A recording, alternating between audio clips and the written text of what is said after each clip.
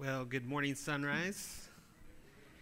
My name is Greg. I'm the Youth and Children's Director here at Sunrise, and I get to be part of the teaching team as well. And so I'm just looking forward to getting to share with you guys as we continue our John series. But before we get too far into that, I want to dismiss our children, the children in worship. That's for ages 3 years old up to 5th grade, to go and get to hear God's message today in they're good? Okay. And on their terms. So as we jump into John today, I have to give you warning that John 6 is very large. In fact, there's 71 verses in John, and we will not cover them all. That would be impossible. You'd be here for hours, and no one wants that. Let's just be real. I don't think I would want to listen to me for that long.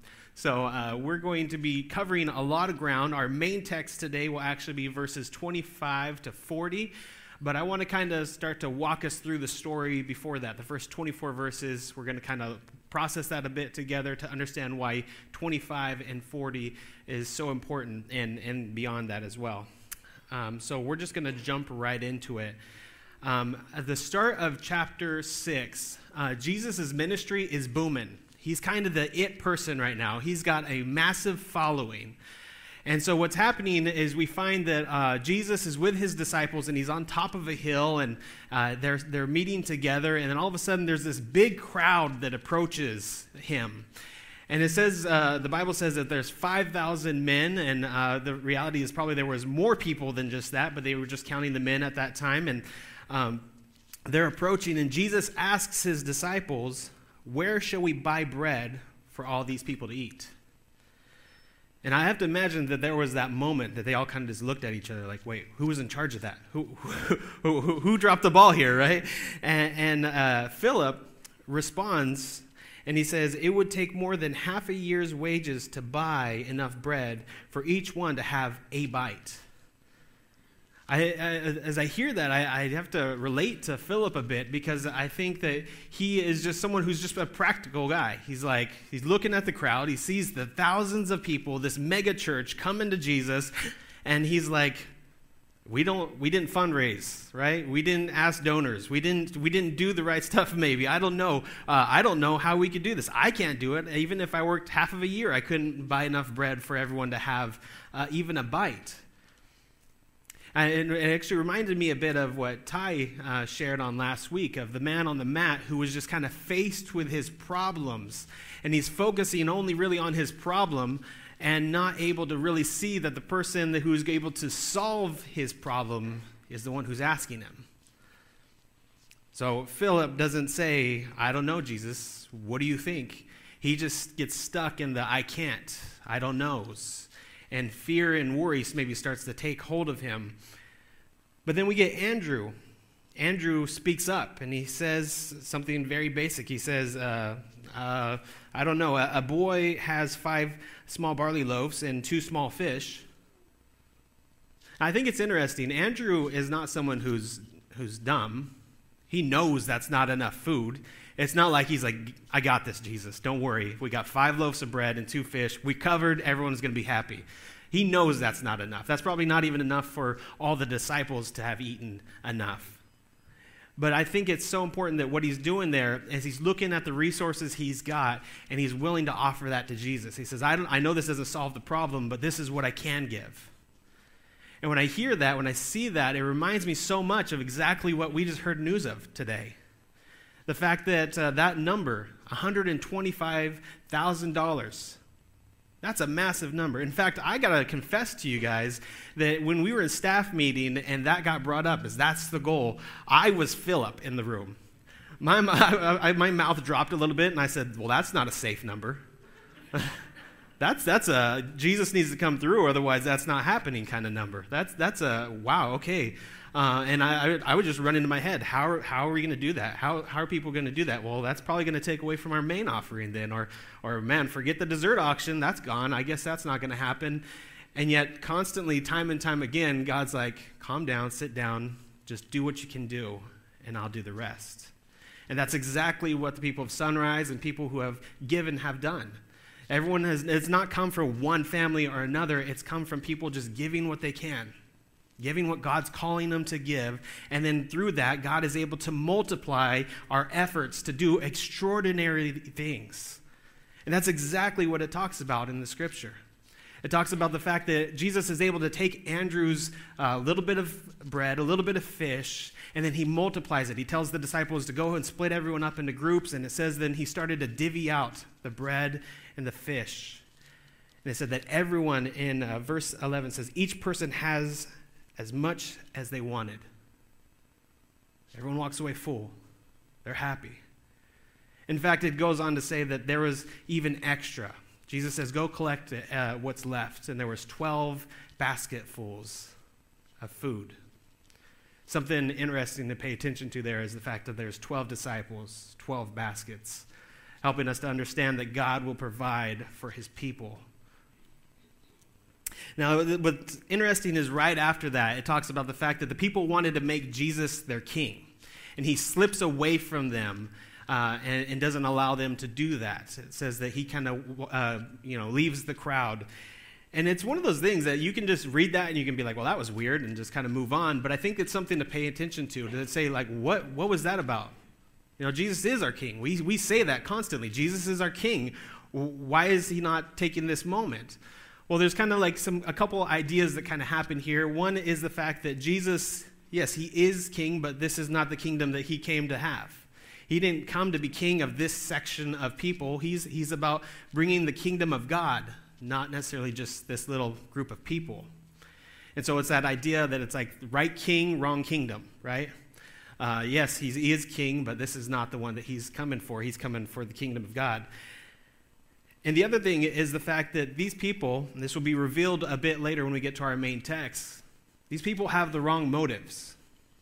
It was common back then when a king or a ruler kind of took charge that they would have a bunch of different ways that they might enter with their kingdom. They might come as a conquering king and they would show their military force, and that's how they would enter the kingdom. They might come as a beloved king, and so many times they would do that. They would give out food and handouts and things like that. And so that's kind of how they're seeing Jesus in this moment. They're saying, no, you will supply for our need. You will give us an easy life. You can be our king, and life will be easy. Life will be good underneath you. But the truth is that's not the offering that Jesus has for them. He doesn't promise us an easy life, one that's not without suffering or hardship. I mean, we see that with Jesus' life. He faced all kinds of hardships, so it would be ridiculous to assume that that's what he's offering us when he didn't live that out himself. And so something to pay attention to is why he didn't take that moment to become their king, because he's focused on something else. We continue on, verses 16 to 24. We're going to kind of breeze through it because that's exactly what John does. He says that, they left the crowd. Jesus says to the disciples, go to the other side of the lake, and then I'll catch up with you. And so they take off, and he goes up and has some time with the Father. And then it just says that he kind of then came walking on the water, caught up with the boat. They freaked out for a moment. They're like, Jesus, is that you? He's like, yes. He's like, cool, get in the boat, and they cross over. I find it interesting because you go to the other Gospels, and this is a major moment where you hear a lot about what was going on and what Peter was doing, getting out of the boat and all this stuff, but John kind of breezes through it. I think that's so interesting that John is doing this because we have to remember, John is writing this later in his life. And as I was thinking about this, I was thinking, man, what kind of crazy life do you have to have lived where Jesus walking on water is not something you're going to pay a lot of attention to. You're like, yeah, that happened. That's just a normal thing with Jesus. He does that, Like, wow, you have lived a crazy life, John.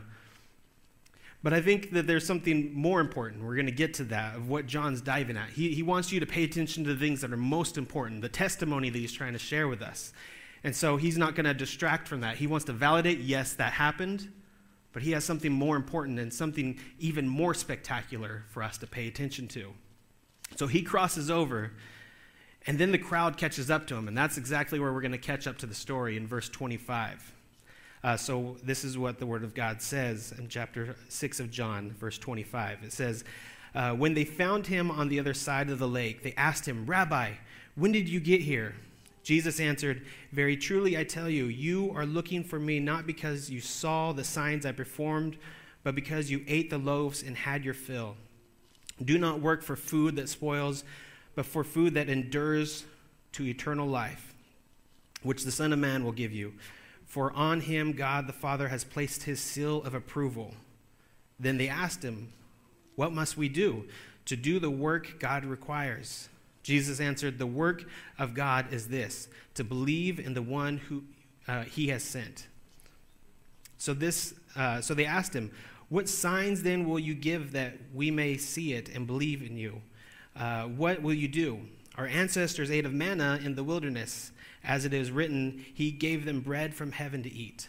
Jesus said to them, "Very truly I tell you, it was not Moses who had given you the bread from heaven, but it is my Father who gives you the true bread of heaven. For the bread of God is the bread that comes down from heaven and gives life to the world." "Sir," they said, "always give us this bread." Then Jesus declared, "I am the bread of life. Whoever comes to me will never go hungry, and whoever believes in me will never be thirsty.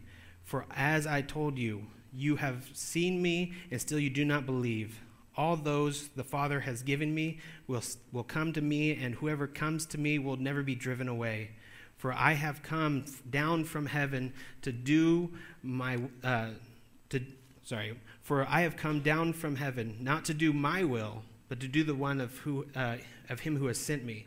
And this is the will of him who sent me, that I shall lose none of all those he has given me, but raise them up at the last day. For my Father's will is that everyone who looks at the Son and believes in him shall have eternal life, and I will raise them up at the last day."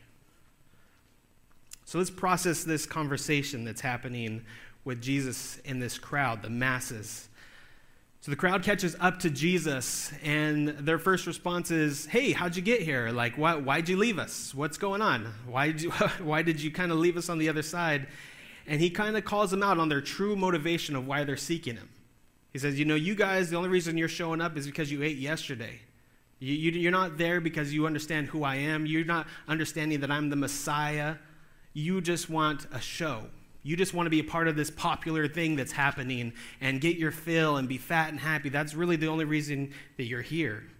And he says, stop focusing on your stomach and focus on your true need. The fact that you need to understand who I am. That really the only way that you can be satisfied is if you eat from the Son of Man. And then they ask a very interesting question. They say, "What work do we need to do in order to get this thing from you?" And this is a very common thing that was happening. There's this idea that we have to do works in order to get God's favor, to get salvation, to be saved. And this is something that happens even today, where there's people who think, I have to do these things in order for God to have favor on me, in order for me to get saved, for me to be away from my sin. But that's not true. That we don't earn our salvation. We can't do enough good things in order for God to give us favor, for us to make it to heaven. The only reason we can enter heaven is because of the work that Jesus Christ has done in our lives. Which is exactly what Jesus says. He says, you must believe in the one that God has sent. You believe in Jesus. We sometimes get this mindset in our heads, even if we don't mean to. It just happens sometimes when we think, I want to feel Jesus. I want to make him happy. And so I'm going to read my Bible. I'm going to read my Bible, and then God will be happy. Or I'm going to change what I listen to. I'm going to listen more to the Christian radio station than I do anything else. And so, that way God's happy. Or I'll go to church, and that way God is happy. I think we get that twisted, though, because those things don't make God happy. That's not the purpose of those things. It's not so that God can be, relevant. I think sometimes we think of God and we think of him as an influencer, as if he is just trying to stay relevant in our age. He's trying to get us to like and subscribe to his channel, and that's not what he came to do. He came so that we can have a relationship with him. He doesn't need us. He's just driven by the fact that we are desperately in need of him. And so he gives us his word, not because he needs us to read his book and make it the best thing that's ever been. It is already the best thing that's ever been. And we get to benefit from his blessings.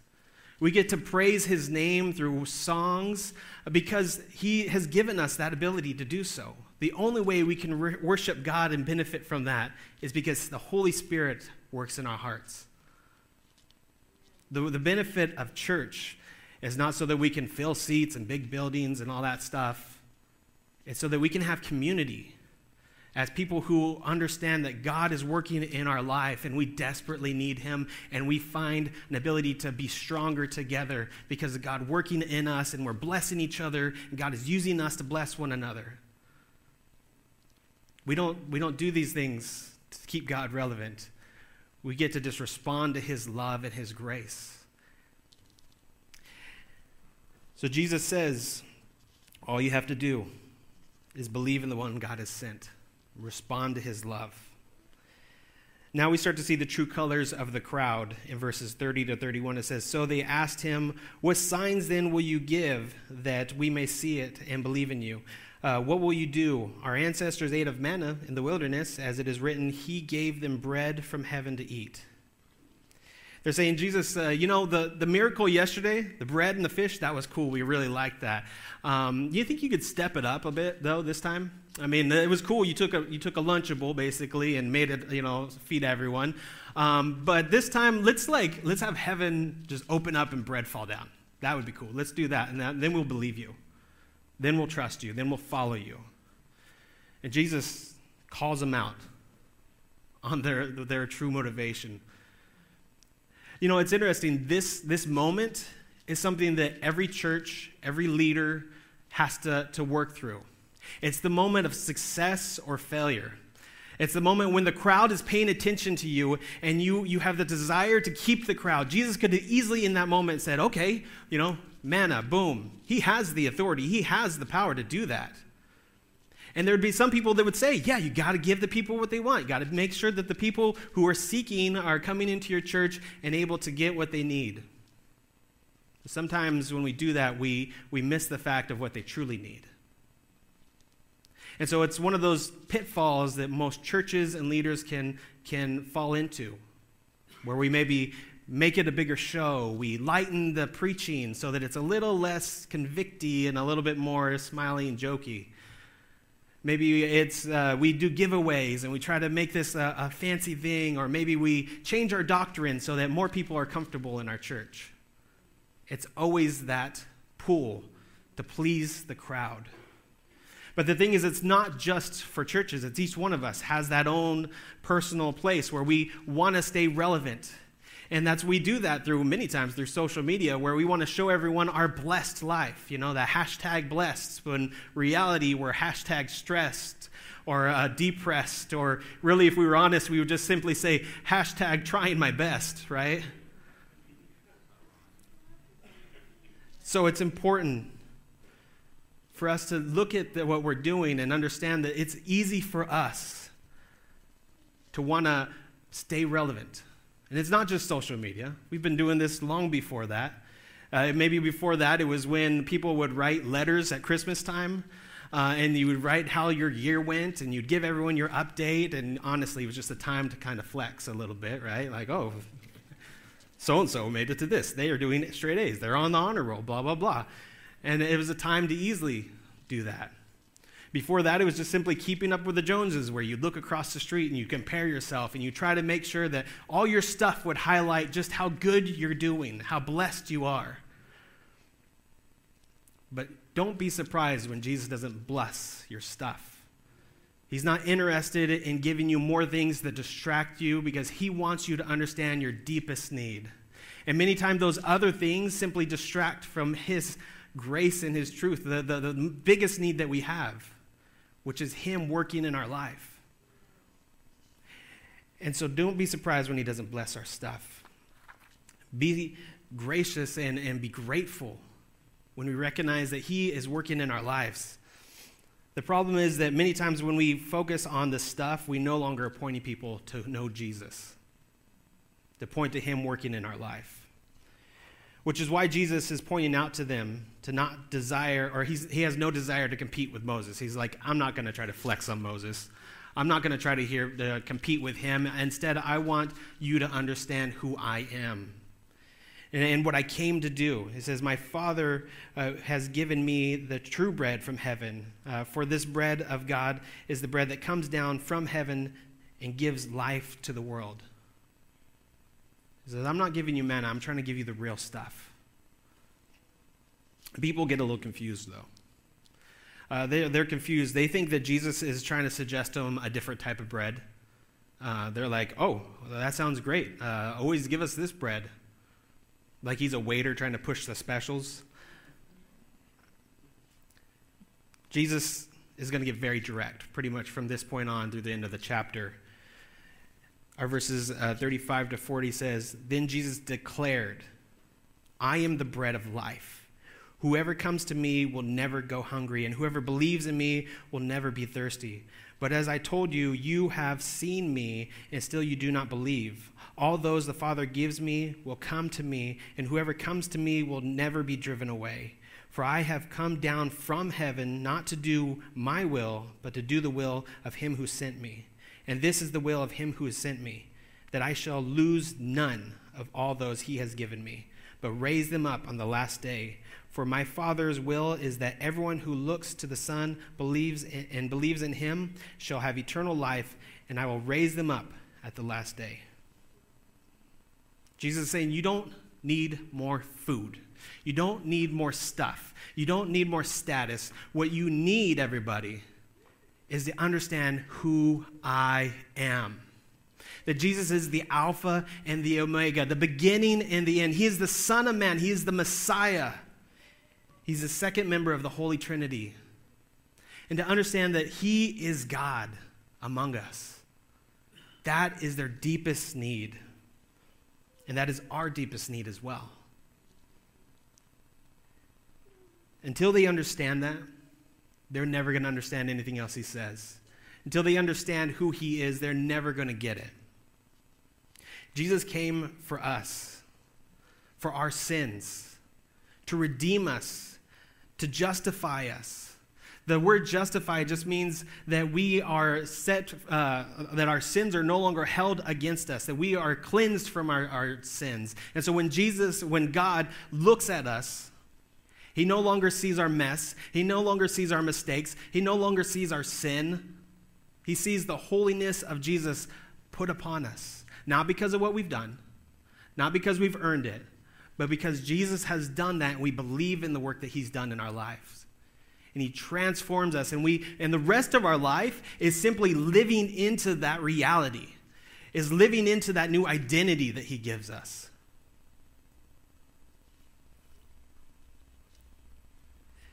The crowd doesn't like Jesus' word. They don't like his responses. They're excited about the food, and now they're getting a little angry, maybe hangry about the fact that they're not getting their food that they wanted. It says they started to grumble. And later on in verse 48 to 51, Jesus continues on. He doesn't back down. He doubles down. In fact, he says, I am the bread of life. Your ancestors ate the manna in the wilderness, yet they died.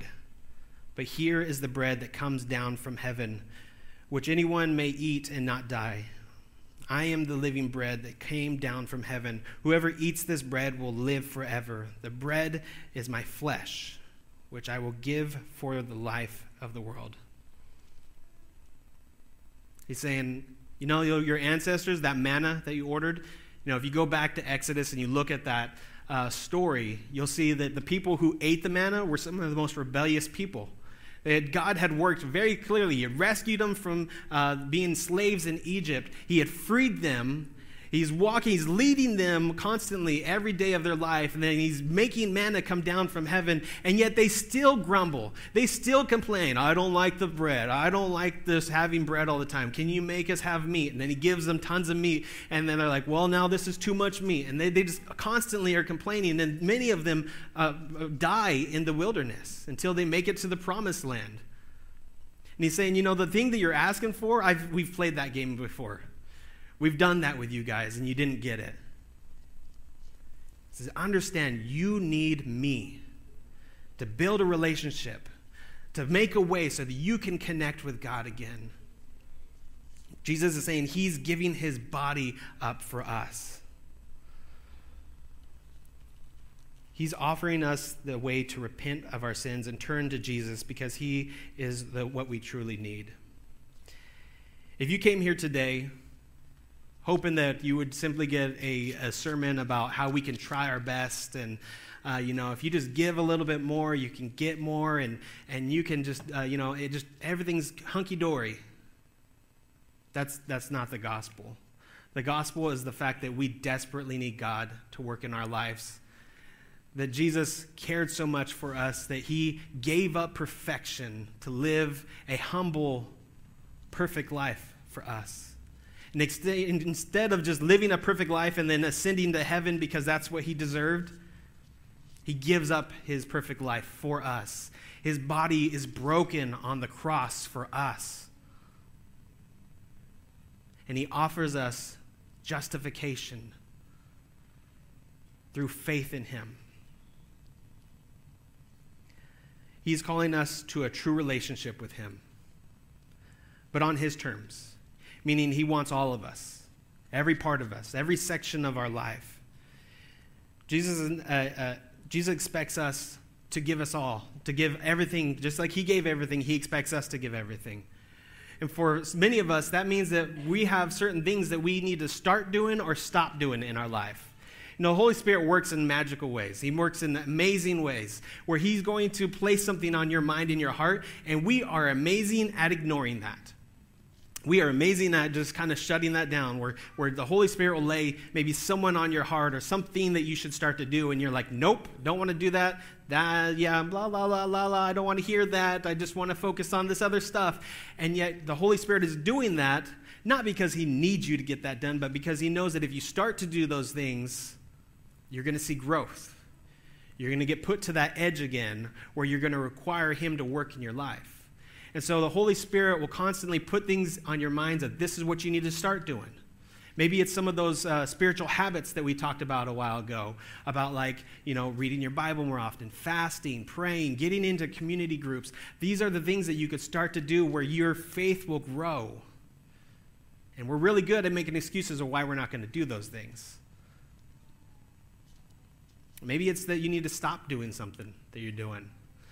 It's amazing. The scripture is pretty loose around some things it's not, obviously.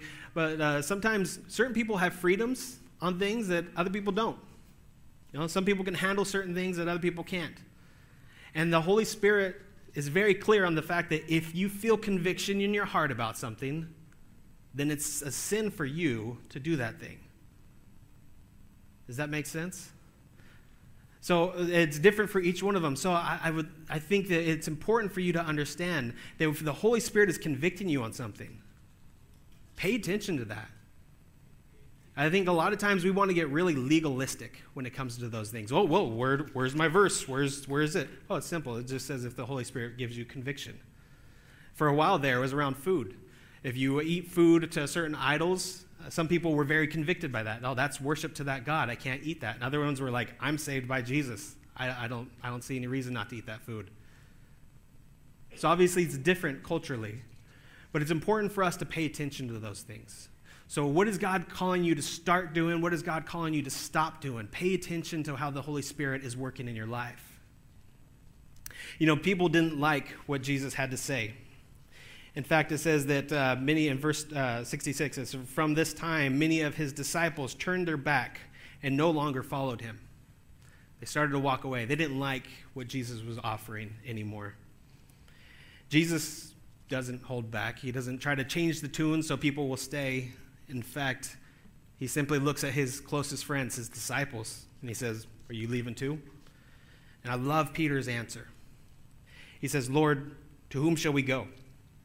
You have the word of eternal life. We have come to believe and to know that you are the Holy One of God. When you've walked with God, there's no other way you can go.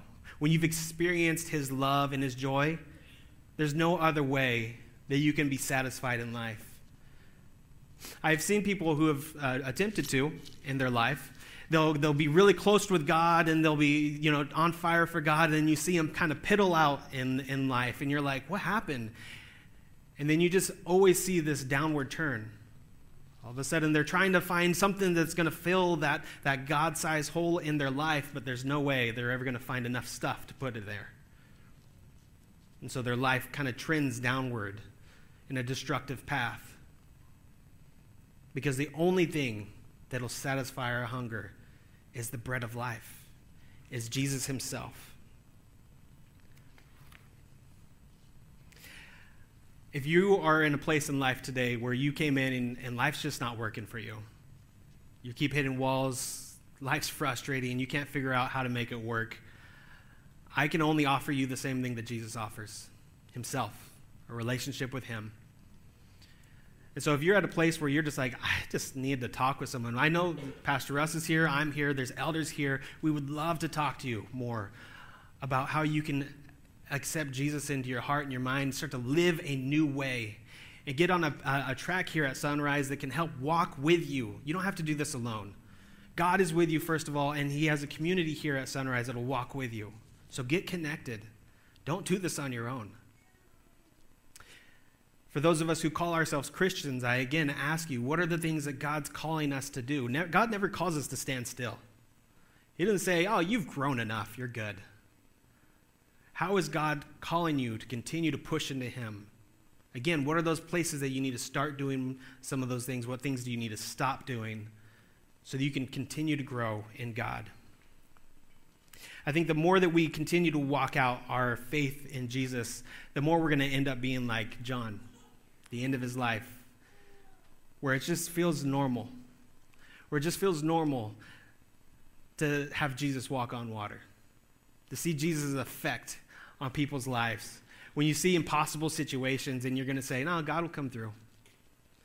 That's one of the things I experienced in that staff room that day when that number got given. And it felt like everyone else was like, yeah, God's going to do some really cool things. When we talked to the people who were helping us build the campaign, that's what their response was. They're like, yeah, make it big. God will really come through. And I was like, really? Yeah, really. John lived an amazing life. And what I love about that is I think the reason why he skips past the walking on water is, to him, the more spectacular thing was the fact that Jesus came down from heaven and walked next to him. That was more spectacular than any walking on water. And that's important for us to understand too. More amazing than any miracle that we read about is the fact that Jesus loves us and he still works in our life today. And so I want to pray for us as we get ready for our week ahead, to start to look for those places that we can start to be thankful to Jesus as we see his fingerprints throughout our life and how he pushes us to new things. So let's pray. God, I thank you so much for today. I thank you for another day to lift up your name, to learn from your word. And God, as you help us process John 6, God, I pray that you would help us to be like Peter, to say, God, there's no place I can go where I can be satisfied with anything else in my life than you. I am broken for you, Jesus. And that you are the one who heals me. You are the one who redeems me. You are the one who justifies me. So God, I just pray that you would help each one of us to find those things that we need to start doing to grow in you, to be convicted and stop doing those things that we need to give up. Maybe it's as simple as certain constant scrolling of our social media because we get so focused on other people's stuff that we stop focusing on you. Maybe it's the fact that we get so stuck on the news cycle, the way that we live today. 24/7 is just constantly bombarding us with fear and drama and how everything is going wrong. Help us to lift our eyes to you, Jesus, and say, you are good, you are safe, you are enough, and you're all I need. And I don't care what other drama that's happening out in the world. My focus is on you, Jesus. And help us to grow and be nourished by your word, God. Help us to continue to dive in deep to your word and to know that you are good, that you care for us, that you loved us. God, we praise you and we thank you today, for you are good and alive and well. Be alive and well in your people today. In your name we pray. Amen.